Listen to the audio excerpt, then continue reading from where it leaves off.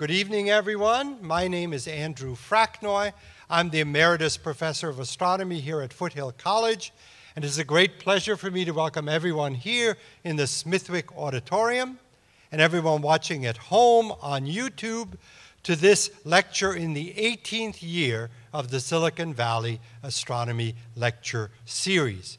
Each month, six times a year, we bring noted astronomers from around the country, from around the state, to talk to you about new developments in astronomy.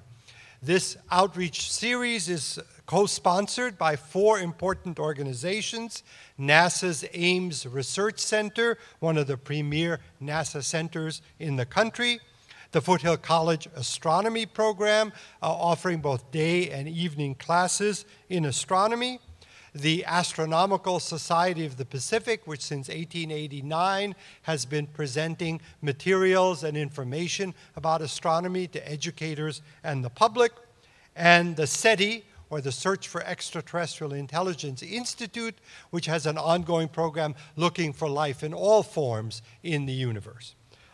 Tonight's speaker is Dr. Michael Bush, who works at the SETI Institute.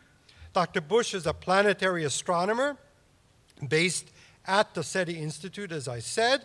His research focuses on characterizing near-Earth asteroids that come perhaps uncomfortably close to our planet, and he characterizes their shapes, the way they spin, how they move, using both radar and radio techniques. Dr. Bush obtained his PhD in planetary science at Caltech. He worked as a postdoctoral fellow at the University of California in Los Angeles and at the National Radio Astronomy Observatory before starting as a research scientist at the SETI Institute in 2013. Asteroids are his specialty, and we wanted him to tell you all about the science, the exploration, and the danger that asteroids represent. He calls his talk "Rubble Piles in the Sky." Ladies and gentlemen, please welcome Dr. Michael Bush.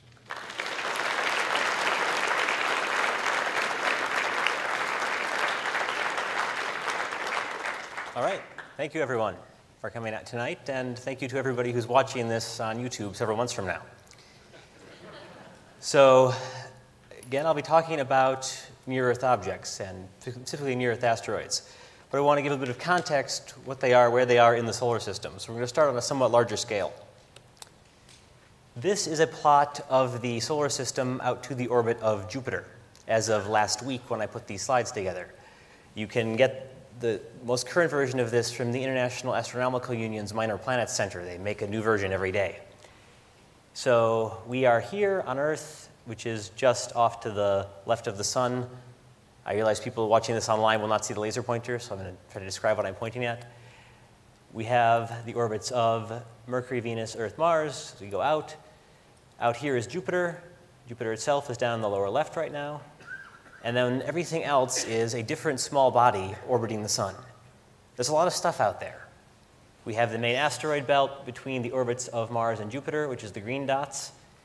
We have the Trojan asteroids that share Jupiter's orbit 60 degrees in front of the planet and 60 degrees behind. And then we've got comets passing through. But what I'm talking about tonight are all the red dots in the figure. Those are the near-Earth asteroids. Now, near-Earth is only near on the scale of the solar system. When we say near-Earth, we're talking about objects that are at orbits around the sun that come within 50 million kilometers of the Earth's orbit, about 30 million miles, at some point in that orbit of theirs around the sun. So that's a long distance by the standards of the size of the Earth. It's nearby on the scale of the solar system, where it's 150 million kilometers from the Earth to the sun, 93 million miles, give or take, depending on the time of year. And Jupiter's orbit is about 1 billion miles from one side to the other side. So that's how much space we're dealing with here. There's 1 million asteroids roughly in this figure, many hundreds of thousands. There's even more empty space. They were playing the Star Wars music earlier, before the talk. This is not like Star Wars. The asteroids are not all piled on top of each other. You don't have to dodge your spacecraft around them. This makes sense intuitively. You go out at night, an area with a dark sky, you look up, you see stars. You don't see asteroids blocking your view every which way. The asteroids are as thinly spread as a grain of dust on one side of the room from a grain of dust on the other side of the room. That's how much empty space we're talking about here. Now, the near-Earth objects that we currently have that are able to pass near the Earth right now are not 4.5 billion years old on those orbits. Those orbits are not stable. Over millions of years, they can fly by the planets, they can fall into the sun, which is kind of dramatic when it happens. They can get thrown out of the solar system completely, they can get broken apart by a couple of different ways. These asteroids have all only been on their current orbits for perhaps a few million years. They're constantly getting removed and replaced. The near-Earth population is coming from the main asteroid belt. Objects in the main asteroid belt get scattered inwards, typically by gravitational interactions with Jupiter, Mars, to some extent Saturn, and this constantly replaces near-Earth asteroids as they're destroyed. So the near-Earth objects that we're seeing are remnants of escapees from the asteroid belt. The asteroid belt, in turn, represents remnants of planet formation. The reason there is no large planet between the orbits of Mars and Jupiter is that Jupiter happened first. And it became so massive so quickly that it started scattering the orbits of everything in the asteroid belt around. Collisions between the asteroids were very, very fast. They erode rather than accumulating into a single large object. So the largest few asteroids, Ceres, Vesta, others of that size, hundreds of kilometers wide, are 4.5 billion years old, the age of the solar system. Everything else is remnants of asteroid-asteroid collisions over the last 4 billion years. So we call this the collisional cascade. So we're trying to understand, in some sense, the origin of the solar system, history 4 billion years old, but we have to account for this last 4 billion years worth of somewhat energetic history. If we were to zoom in on all the dots, we see that history in the form of impact craters on a lot of the larger objects. So this is a collage of various asteroids that have been visited by spacecraft. There's also some comets down here, but I don't have time to talk about them tonight. Emily Lakdawala at the Planetary Society put this collage together. She has written extensively about all the different planetary space missions. So the asteroid Lutetia here, the single largest one on this picture, is 132 kilometers, a bit over 80 miles wide. It's probably 4 billion years old, but you can see it's lost large sections of its volume to collisions. Things just a little bit smaller than Lutetia got broken up completely. And all the other asteroids that we see over here are reaccumulated debris from previous asteroid-asteroid collisions. They're piles of rubble, hence rubble pile, in the title of the talk. You'll also notice a wide range of colors here. There is, in fact, an asteroid over here on the right. It may seem almost invisible because it is incredibly dark colored. There's a large section of asteroids called C-class objects, carbonaceous objects, that are very rich in carbon compounds. Black, tarry gunk, basically. And 4 billion years ago, when the solar system formed, they never heated up very much. So they never lost these carbon compounds, which some larger objects did. When gravitational heating, as they accumulated radioactive isotopes, heating them up, they melted, boiled off the carbon compounds in the water. The C-class objects didn't do that, and so they preserve, one, this very dark color, and two, a fair amount of water. So some of these objects are a few percent water by mass, and there's arguments, actually, as to exactly where the Earth's water came from. A lot of it may have been boiled off when the Earth formed and then delivered later by objects from the outer solar system, where there are more of these carbonaceous ones getting thrown in and then hitting the Earth. All right, so most of these objects are in the main asteroid belt. Spacecraft flying through the asteroid belt on their way to somewhere else, you can arrange to fly by an asteroid if you want to. You don't have to do that. You actually have to deliberately steer yourself to pass nearby. But we have also visited a few near-Earth asteroids with spacecraft. And those are the highlighted ones there. Now, there's widely varying size here. I mentioned Lutetia is 132 kilometers wide. There's lots of main-belt asteroids that big. No near-Earth asteroid is that large. Eros, which you see down here, is the second largest one, and it's a bit over 30 kilometers from end to end. The largest near-Earth asteroid, Ganymede, is just a little bit bigger than that. But we have this whole distribution of sizes, and there are more small ones than large ones. So I'm going to zoom in now on that dot, which is the near-Earth asteroid Itokawa, because it's typical for a lot of the other objects that I'll be talking about. It's only a few hundred meters across. There's about 1,000 near-Earth asteroids larger than 1 kilometer wide, and there's many more of these smaller things. This is what a rubble pile looks like when you zoom way in on it. As advertised, it's a pile of rocks. But it's a very interesting pile of rocks because of the environment we're in here. So Itokawa is 540 meters. Call it a third of a mile from one end to the other. For comparison, the International Space Station is 100 meters wide. So that's the scale we're talking about. That's how small this thing is. Although it's still fairly big as compared to, say, the International Space Station. It's just very small as compared to planets.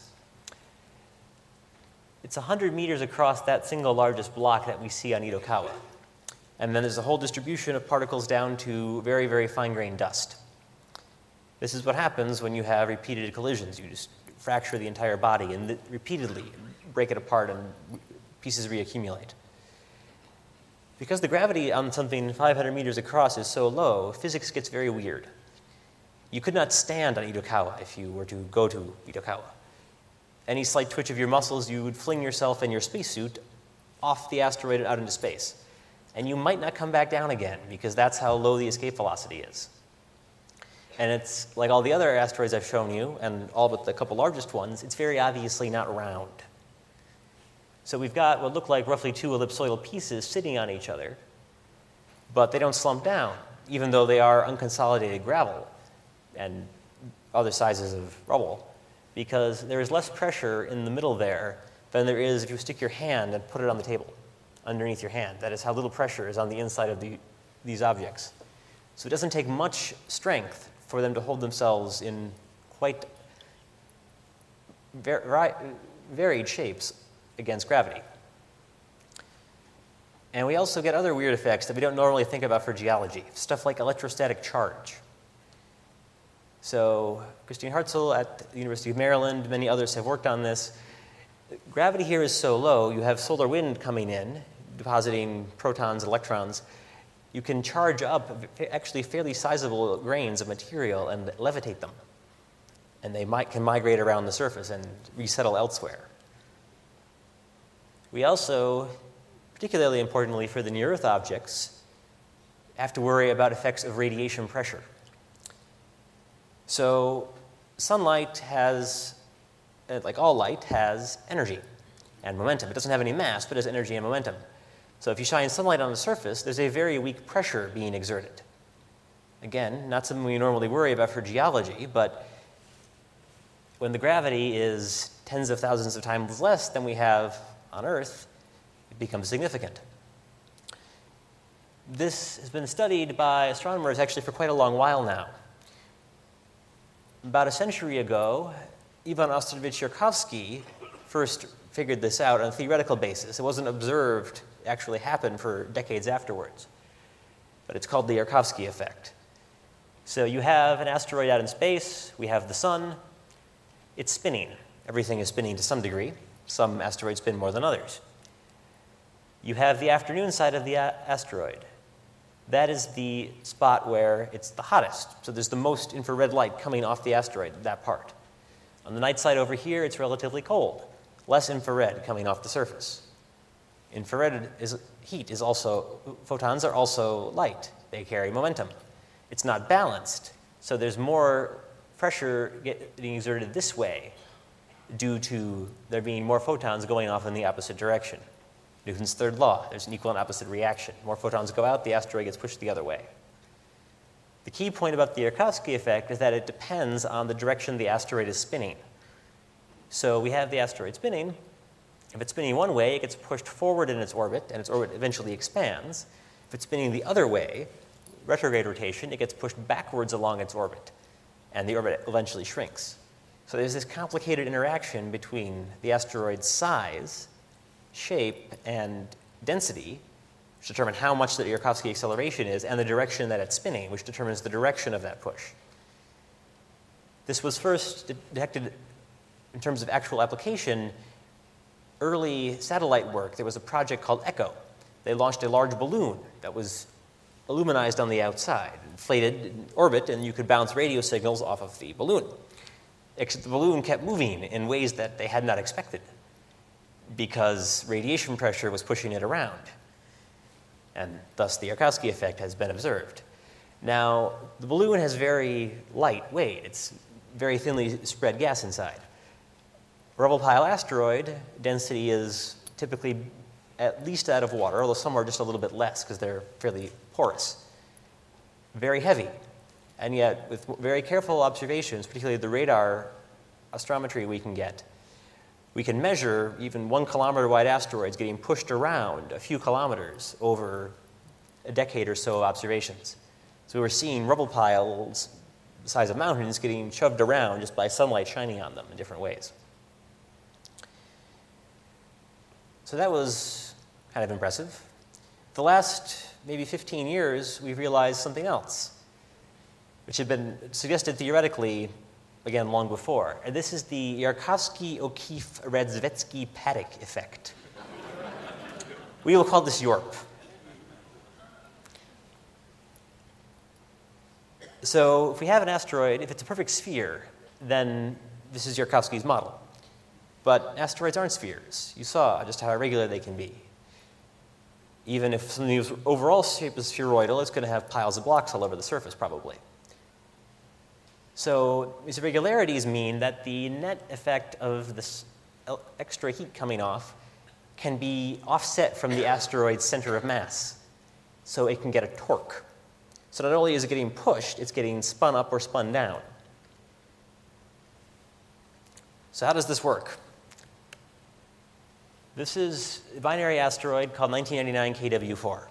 I apologize for the telephone numbers. With so many asteroids, it would be a pain to think of hundreds of thousands of names.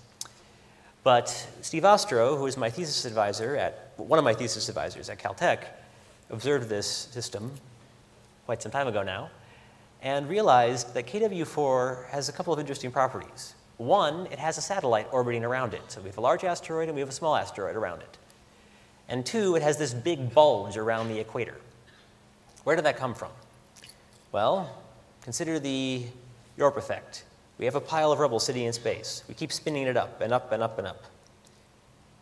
Eventually, it's going to bulge out around the equator. The Earth bulges out by about 1 part in 300 because the Earth's gravity is quite large and the Earth isn't spinning that fast.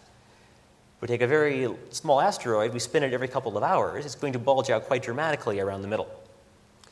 Now, if it's a sphere, roughly speaking to begin with, if it was a pure fluid, it would act like the Earth. It would become an ellipsoid.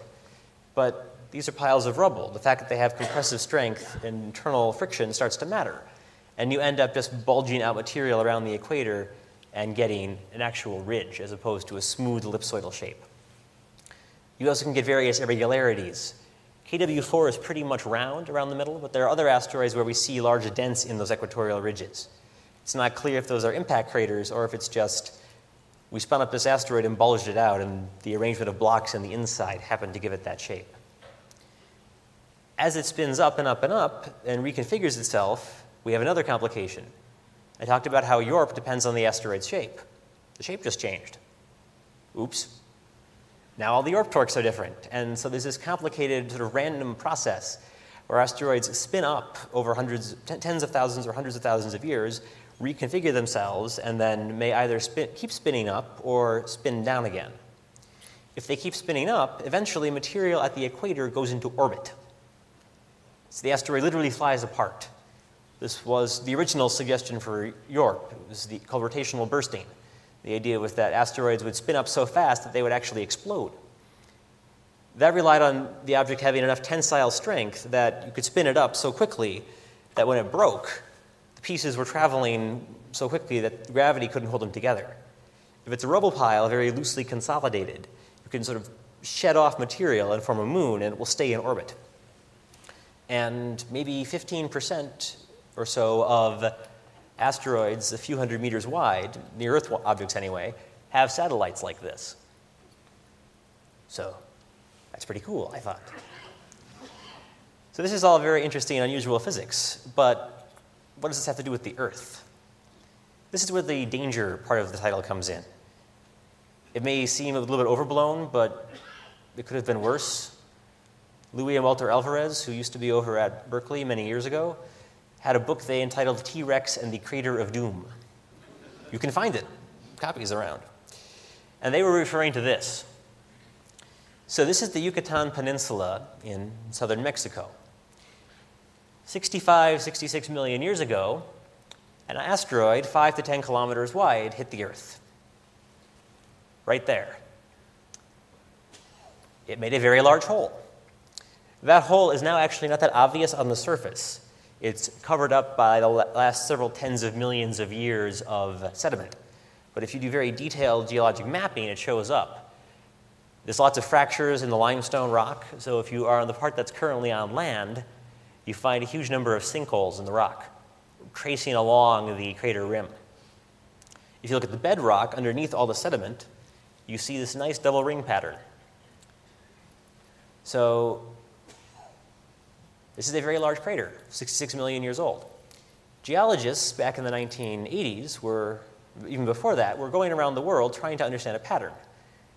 You find rocks that are 66 million years old. There are many different sorts of dinosaur bones in them. Then there's a very narrow layer. And then above that, there are very few dinosaur bones, no dinosaurs other than birds. And a lot of other species disappear too. There was a mass extinction event. What triggered this? Well, that layer that I mentioned, the KT boundary, the Alvarezes, again over at Berkeley back in the 80s, did some very careful geochemistry, and they realized that layer globally is loaded with iridium. Iridium is an interesting element. If you take the mixture of stuff that we make planets out of, you tend to get metal, nickel and iron mostly, rocks, silicate oxides, and then water and carbon compounds. The Earth is relatively low on the water and carbon and very high on the silicate rocks and the metal. The metal all sinks to the middle of the Earth. So there's a very large ball of nickel iron several thousand kilometers below our feet right now. That ball happens to contain almost all the iridium in the Earth. It mixes in with the nickel and iron very well and doesn't mix in with rock well at all. So all this iridium that you're finding in the KT boundary layer had to come from somewhere. It probably didn't come from the core of the Earth. One place it can come from is an asteroid, because you have a differentiated asteroid, you break it apart, now you can have pieces that have a significant quantity of iridium in them. Or you have a non-differentiated asteroid and it has a certain amount just to begin with. So they've predicted that there should be a large impact crater somewhere in the world that caused a mass extinction 66 million years ago. Here it is. So this is the dinosaur killer. Now, impacts like this happen on the Earth very rarely, perhaps once per 100 million years.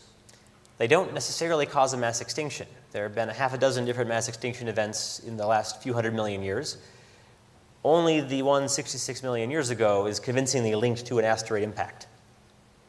And the geologists and paleontologists can discuss that with much more expertise than I can. But large impact events like this do happen, just very infrequently. Now, there are more small asteroids than large ones. Smaller impacts happen more often. How many people here in the audience have been to Meteor Crater in Arizona? Okay, quite a few of you. You all recognize this picture. So Meteor Crater is several hundred meters wide and pretty deep. This was made by an asteroid about 50 meters wide, so much, much, much smaller. It is quite well preserved because it landed in the middle of the desert in Arizona. And this whole area around it is the ejecta blanket. So this object came down pretty much straight vertically. It happens to have been made of nickel iron, which a couple % of asteroids are. Busted up cores of larger objects from the main asteroid belt. Hits the ground. And you can go around now with a metal detector, if the owners of the site will let you do that, and you can pick up bits of that meteor. So something like this happens on the Earth every few thousand years. This one is about 50,000 years old. I forget the exact age, but it's quite well preserved. Most of the time they happen in the ocean, and then even if they actually reach the bottom of the water, they get covered over by sediment fairly quickly. There's a bunch of other impact events of craters of different sizes scattered around the Earth. Many of you may have seen this still from a video. If not, you can go onto YouTube. Those of you who are already watching on YouTube, or can look things up while you're watching me, you will see all sorts of videos of a place called Chelyabinsk in Russia. It's a city of 1 million people, roughly. Just over 5 years ago, this happened, just around local sunrise. So the asteroid in this case was about 15 to 20 meters across, much smaller than even the meteor crater in Arizona impactor. This one came at a very shallow angle, and so rather than actually coming to the ground intact, it was stopped pretty high up in the sky. Now the asteroid has fallen through the Earth's gravitational field at this point, so it's picked up quite a lot of velocity in addition to the many kilometers per second it already had relative to the Earth's orbit around the sun. All that kinetic energy has to go somewhere. It gets converted, in this case, to heat and light and sound. The fireball very briefly outshone the sun. There were a couple of cases of meteor sunburn, which is not UV burns, it's just the the meteor fireball light getting focused a little bit. People were standing in awkward locations and actually get significant skin damage from that. More common problem. What do you all do when you see a bright flash of light in the sky? I'm hearing various responses here, and people in Chelyabinsk had many different reactions. A lot of people ducked. Other people went to the window. The shockwave travels at the speed of sound. 30 seconds to a couple of minutes later, depending on where in the town they were, shockwave hits the window. There were a lot of injuries from broken glass. There are also a lot of injuries afterwards, people stepping on the broken glass. About $30 million US in damage, 1,600 people were injured. Nobody died, but it was a pretty near thing. Something like the Chelyabinsk impactor happens somewhere in the world about once every 30 years. Most of the time over the middle of the ocean. Less of a problem. But we'd like to know about the next one that happens over a city before it happens. So how do we deal with this? There's a large number of survey programs that have been funded by particularly NASA for the last more than 20 years now, and also significant funding from other countries. You see here the 3 most prolific at the moment: the Catalina Sky Survey in Arizona, the Pan-STARRS project in Hawaii. The Wide Field Infrared Space Explorer was initially an astrophysics satellite.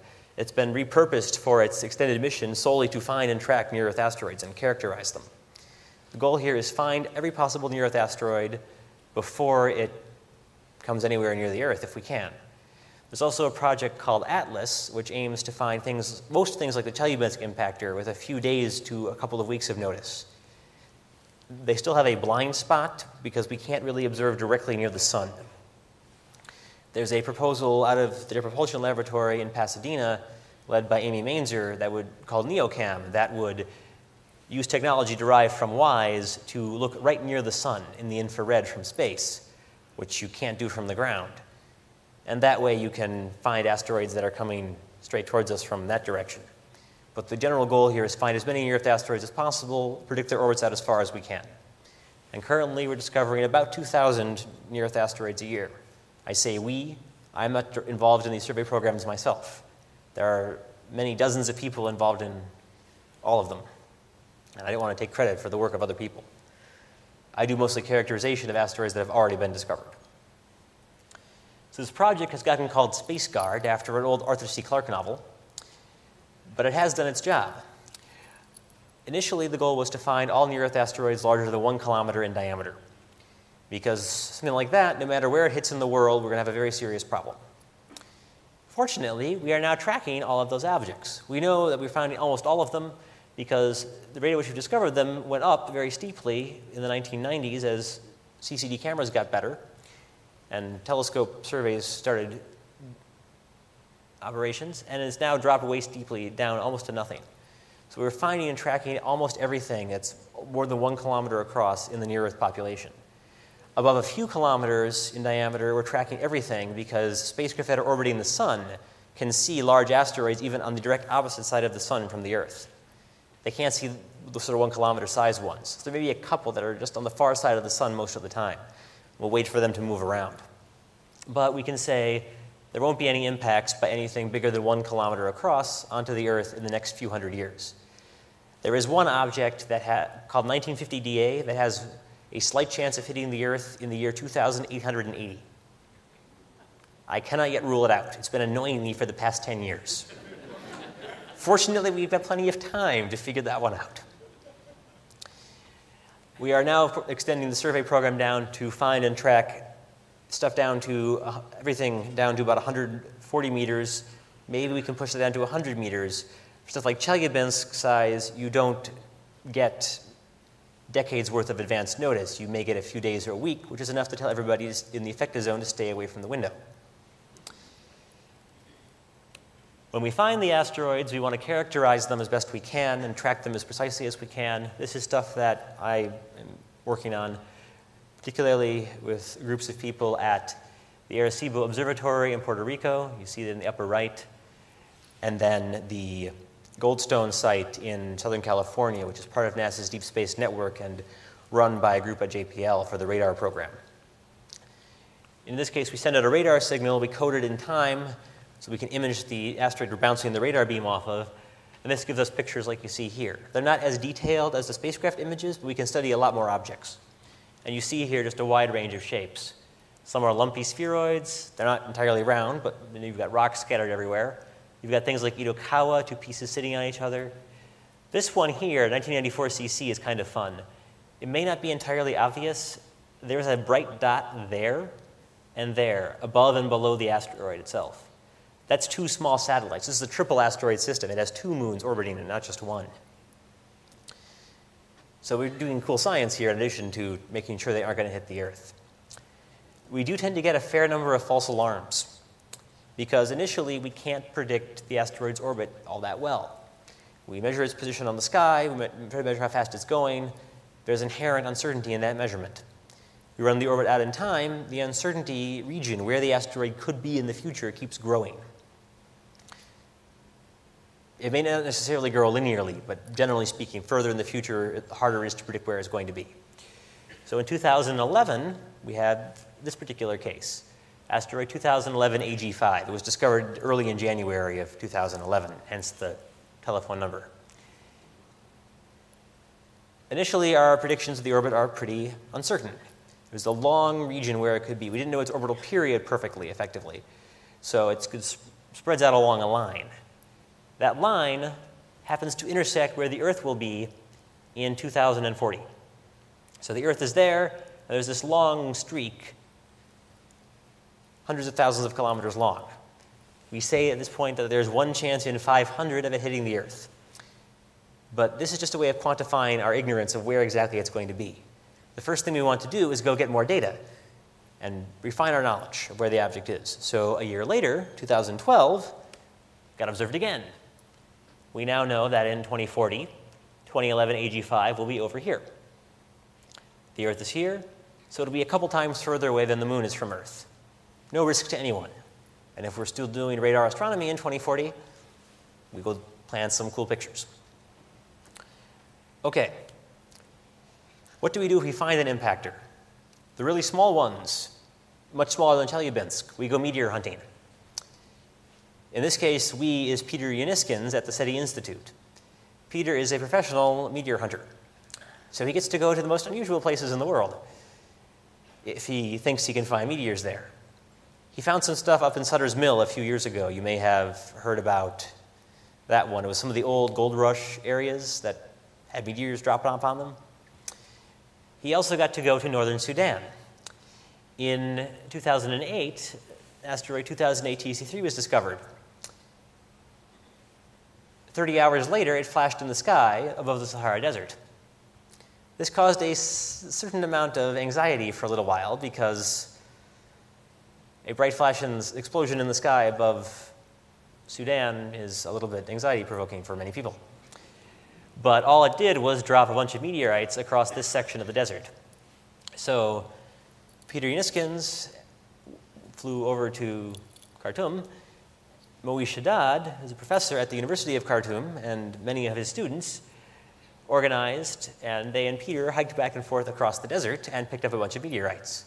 So if any of you ever visit the SETI Institute offices, you can see pieces of this meteorite.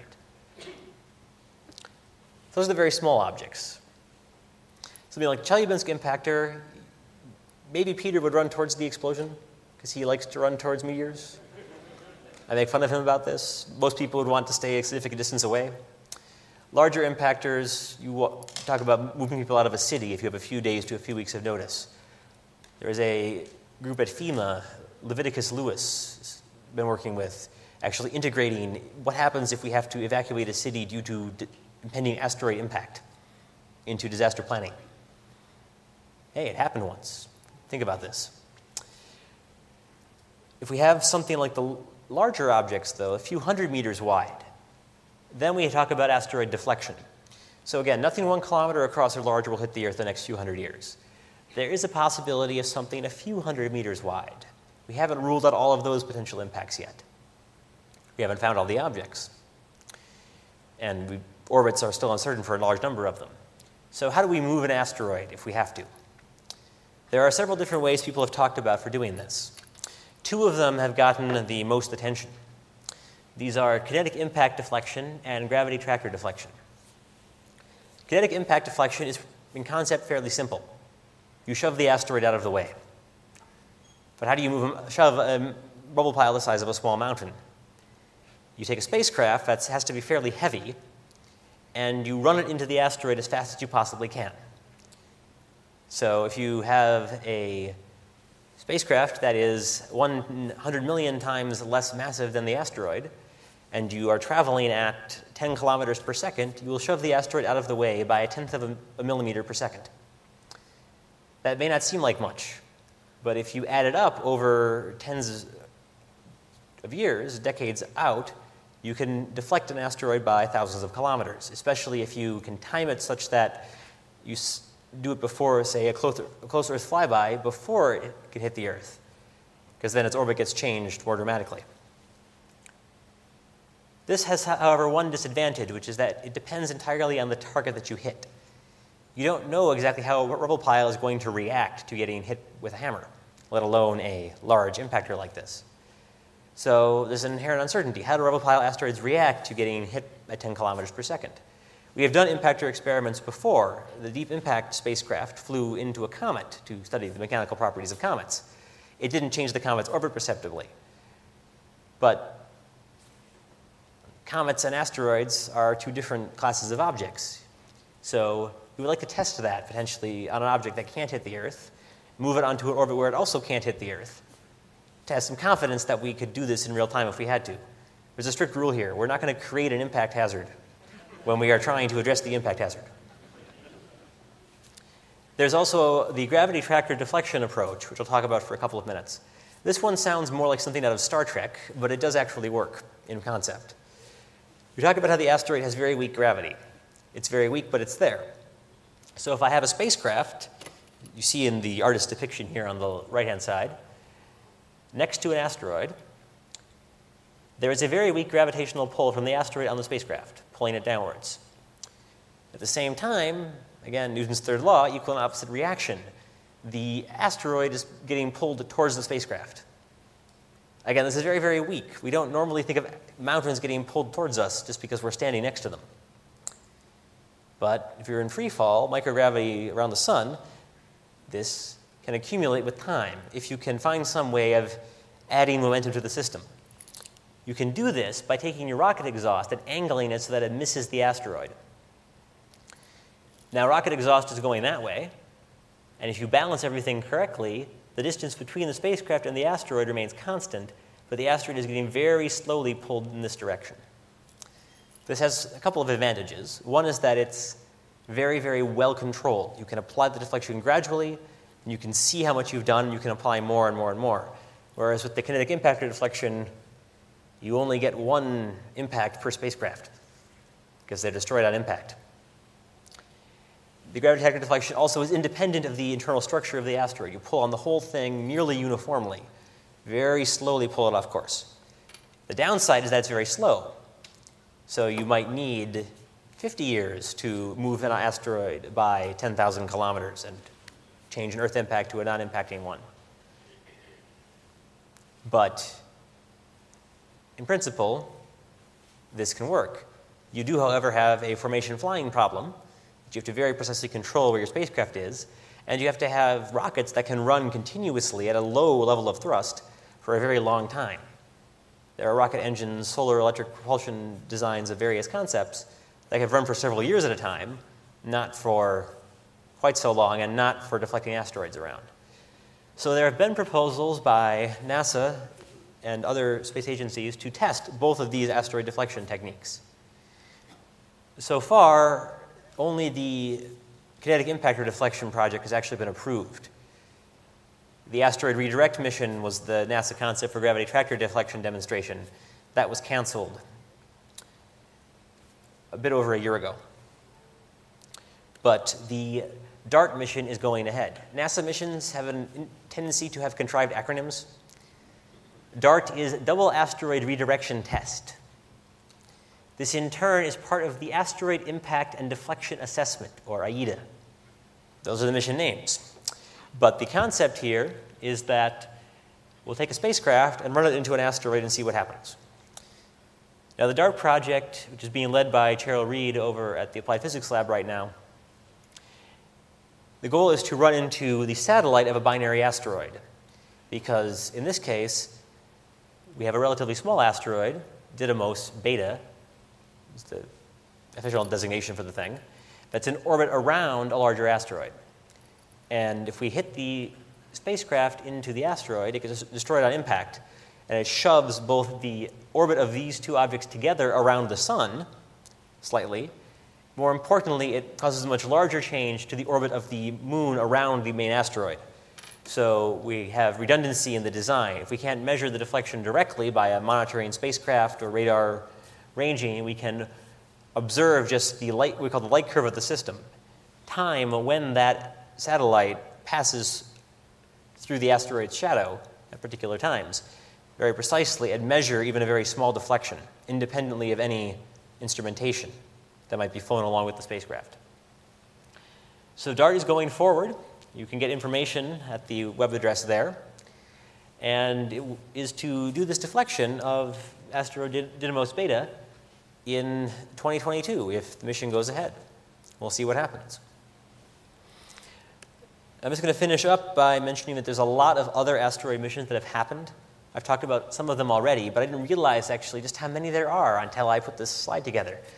Despite actually knowing about all the missions, it just struck me as how many there are when I made the list. So there have been 3 asteroid missions in the past to near-Earth objects. The first one was the NEAR-Shoemaker spacecraft, which landed on the asteroid Eros after mapping the whole place back in the 1990s through to the very early 2000s. 2005, the Hayabusa spacecraft got to the asteroid Itokawa. This is the other side of Itokawa from what I showed you before. And then in 2012, the Chang'e 2 spacecraft flew by the asteroid Toutatis. Chang'e 2 is part of the Chinese Space Agency's lunar exploration program. It was initially orbiting the moon. They played some fun orbital mechanics tricks to fly it out of Earth-Moon space and arrange it to pass very, very close to the asteroid Toutatis, less than 1 kilometer from the surface, actually, which is a little bit closer than they had intended. So I'm glad the radar predictions of where the asteroid was and how it was arranged in space were correct.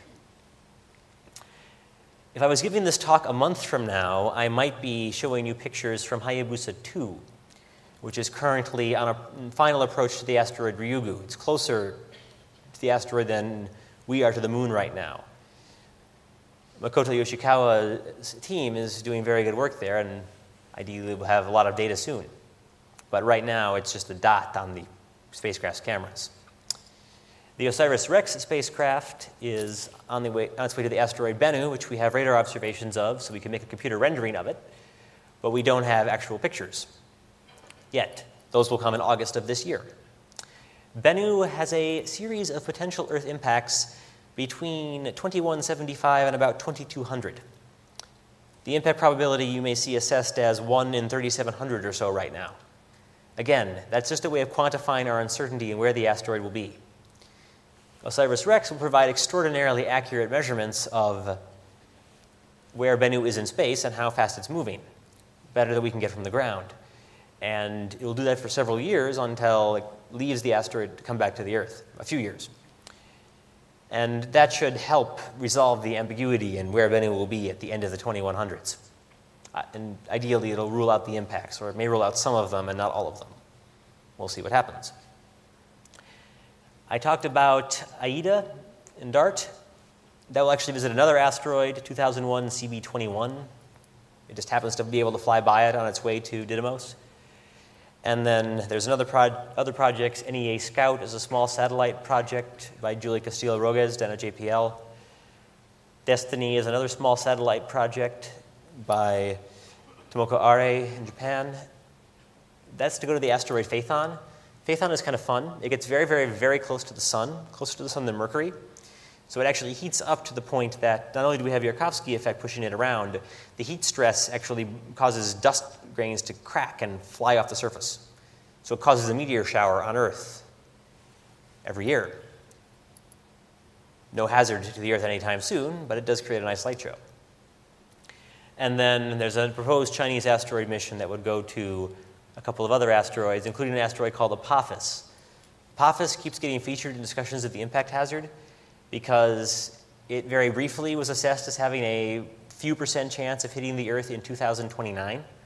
This was back in 2004. It very quickly became clear that it will not hit the Earth in 2029. It will, however, come extraordinarily close to the Earth. So if anybody wants to travel to Brazil, you can see it fly by with your naked eyes overhead in 2029 if you want to make travel plans. All right, so I have talked about a lot of stuff, and I think I'll finish up here and I'll switch over to questions. Thank you again.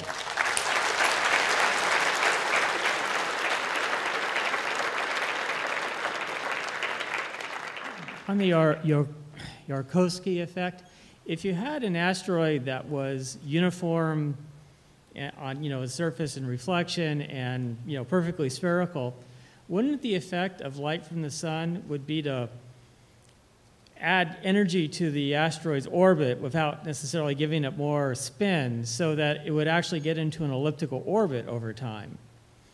So there's actually a couple of effects here. There's direct radiation pressure from the sun, sunlight coming in. That itself has momentum. Mm-hmm. Then there's the Yarkovsky effects of thermal re-radiation, heat going back out. Oh, yeah, I actually meant to also say the asteroid wasn't spinning. So if it was spherical and not spinning and uniform in its reflection. If it was completely, magically, completely still and not spinning, then you just have solar radiation pressure, and that does change the eccentricity of the orbit. Right. So there's the Yarkovsky acceleration, but the main effect of Yarkovsky in the short term is to change the semi-major axis. Yeah, although even in an asteroid that's spinning, some of the light is instantly reflected. And you have to correct for both reflected sunlight and re-radiated heat. Yeah, okay. Every year we seem to go through a cloud of meteorites. Why doesn't that just suck into the gravity of the sun? Why does it sit out there? So if something's in orbit around the sun, absent some other force changing that orbit, it will stay on that orbit. So if we have something like Phaethon, which is occasionally spewing out dust particles that become meteors, they stay on nearly the same orbit. They tend to spread out a little bit because of things like radiation pressure.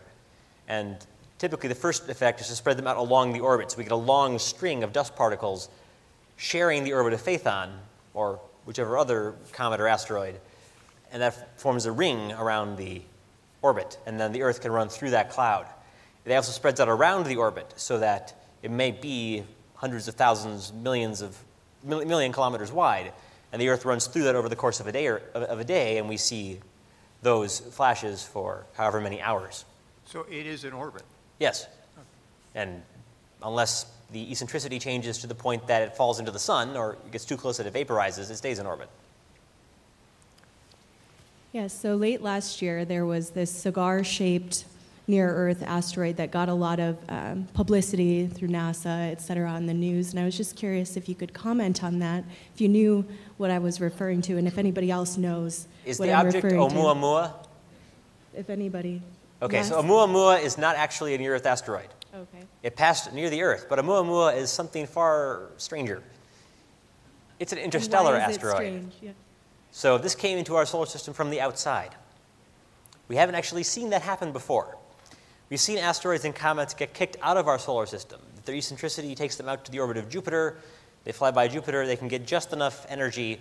They fly out of the solar system and keep on going, like the Voyager spacecraft and New Horizons have done. And they never come back. We expected that should happen around other stars, giant planets, particularly double star systems. You can do this more efficiently, maybe. But we had never seen one before. Oumuamua was discovered actually after it made its closest approach to the Earth and when it was on its way back out. But it quickly became clear it's traveling very, very, very fast. So fast that it could never have been gravitationally bound to the sun in the first place. So that was very new and exciting. SETI actually has a talk about that, which is on the SETI YouTube channel. Several of the experts on the discovery and dynamics of those objects talked about it.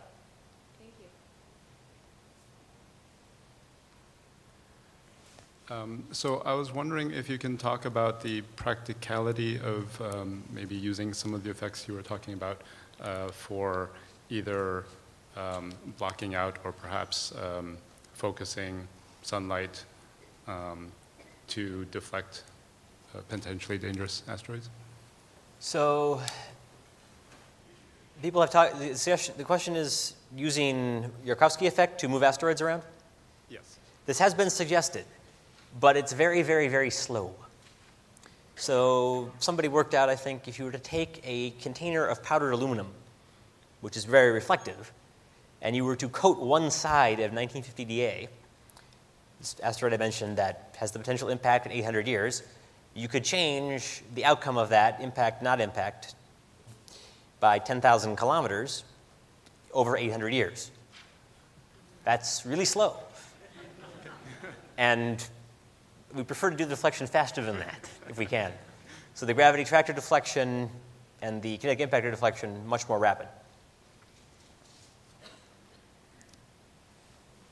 Earlier, you mentioned what might happen to a person on the surface of an asteroid. I was wondering if you could expand on that and if there's a kind of relatable analogy or metaphor that would capture that experience, something along the lines of maybe loose snow.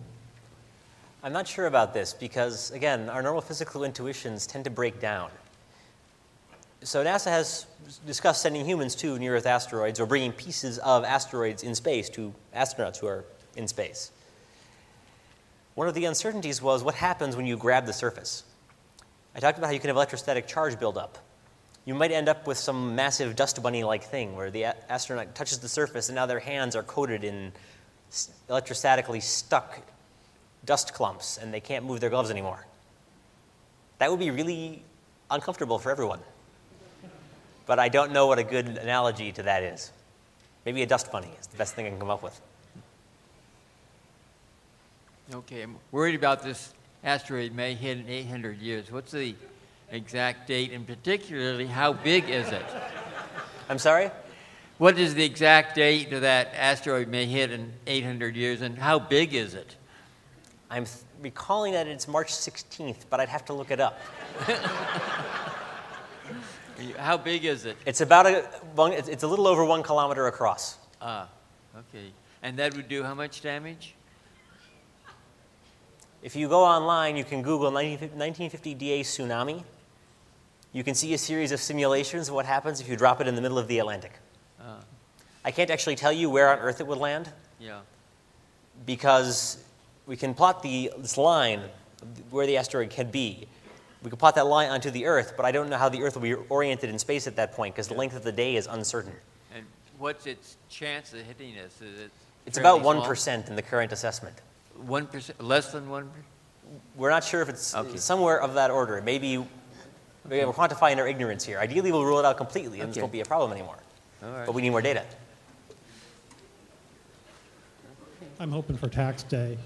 So even at these low densities, why would you not just land a rocket object or a rocket on it with perhaps a dish-sized contact plate, if you will, or Why would you not just push it? It is a pile of rubble, and you put a rocket engine, press it into the surface, it's not clear how it reacts.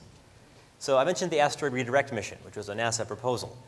The idea there was to pick up a block from the surface of a near-Earth asteroid, something that might probably fit on this stage, and bring that back to Earth.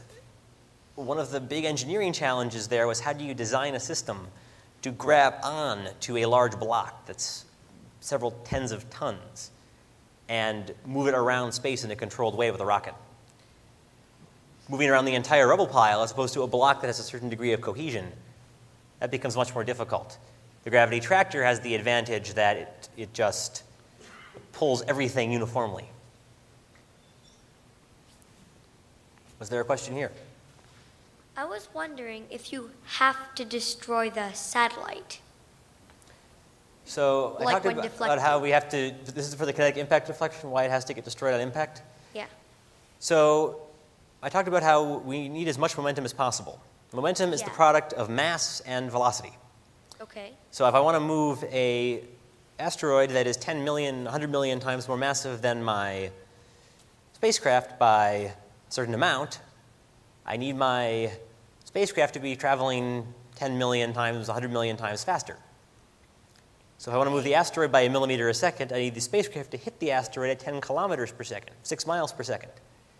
It is very, very hard to make a spacecraft that can survive running into a mountain at 10 kilometers per second. Yeah, I can understand that. Anyway, so no, it's not possible. People have talked about designs for impactors that actually survive the experience, but it's a very hard problem. Okay. This is maybe going a little afield.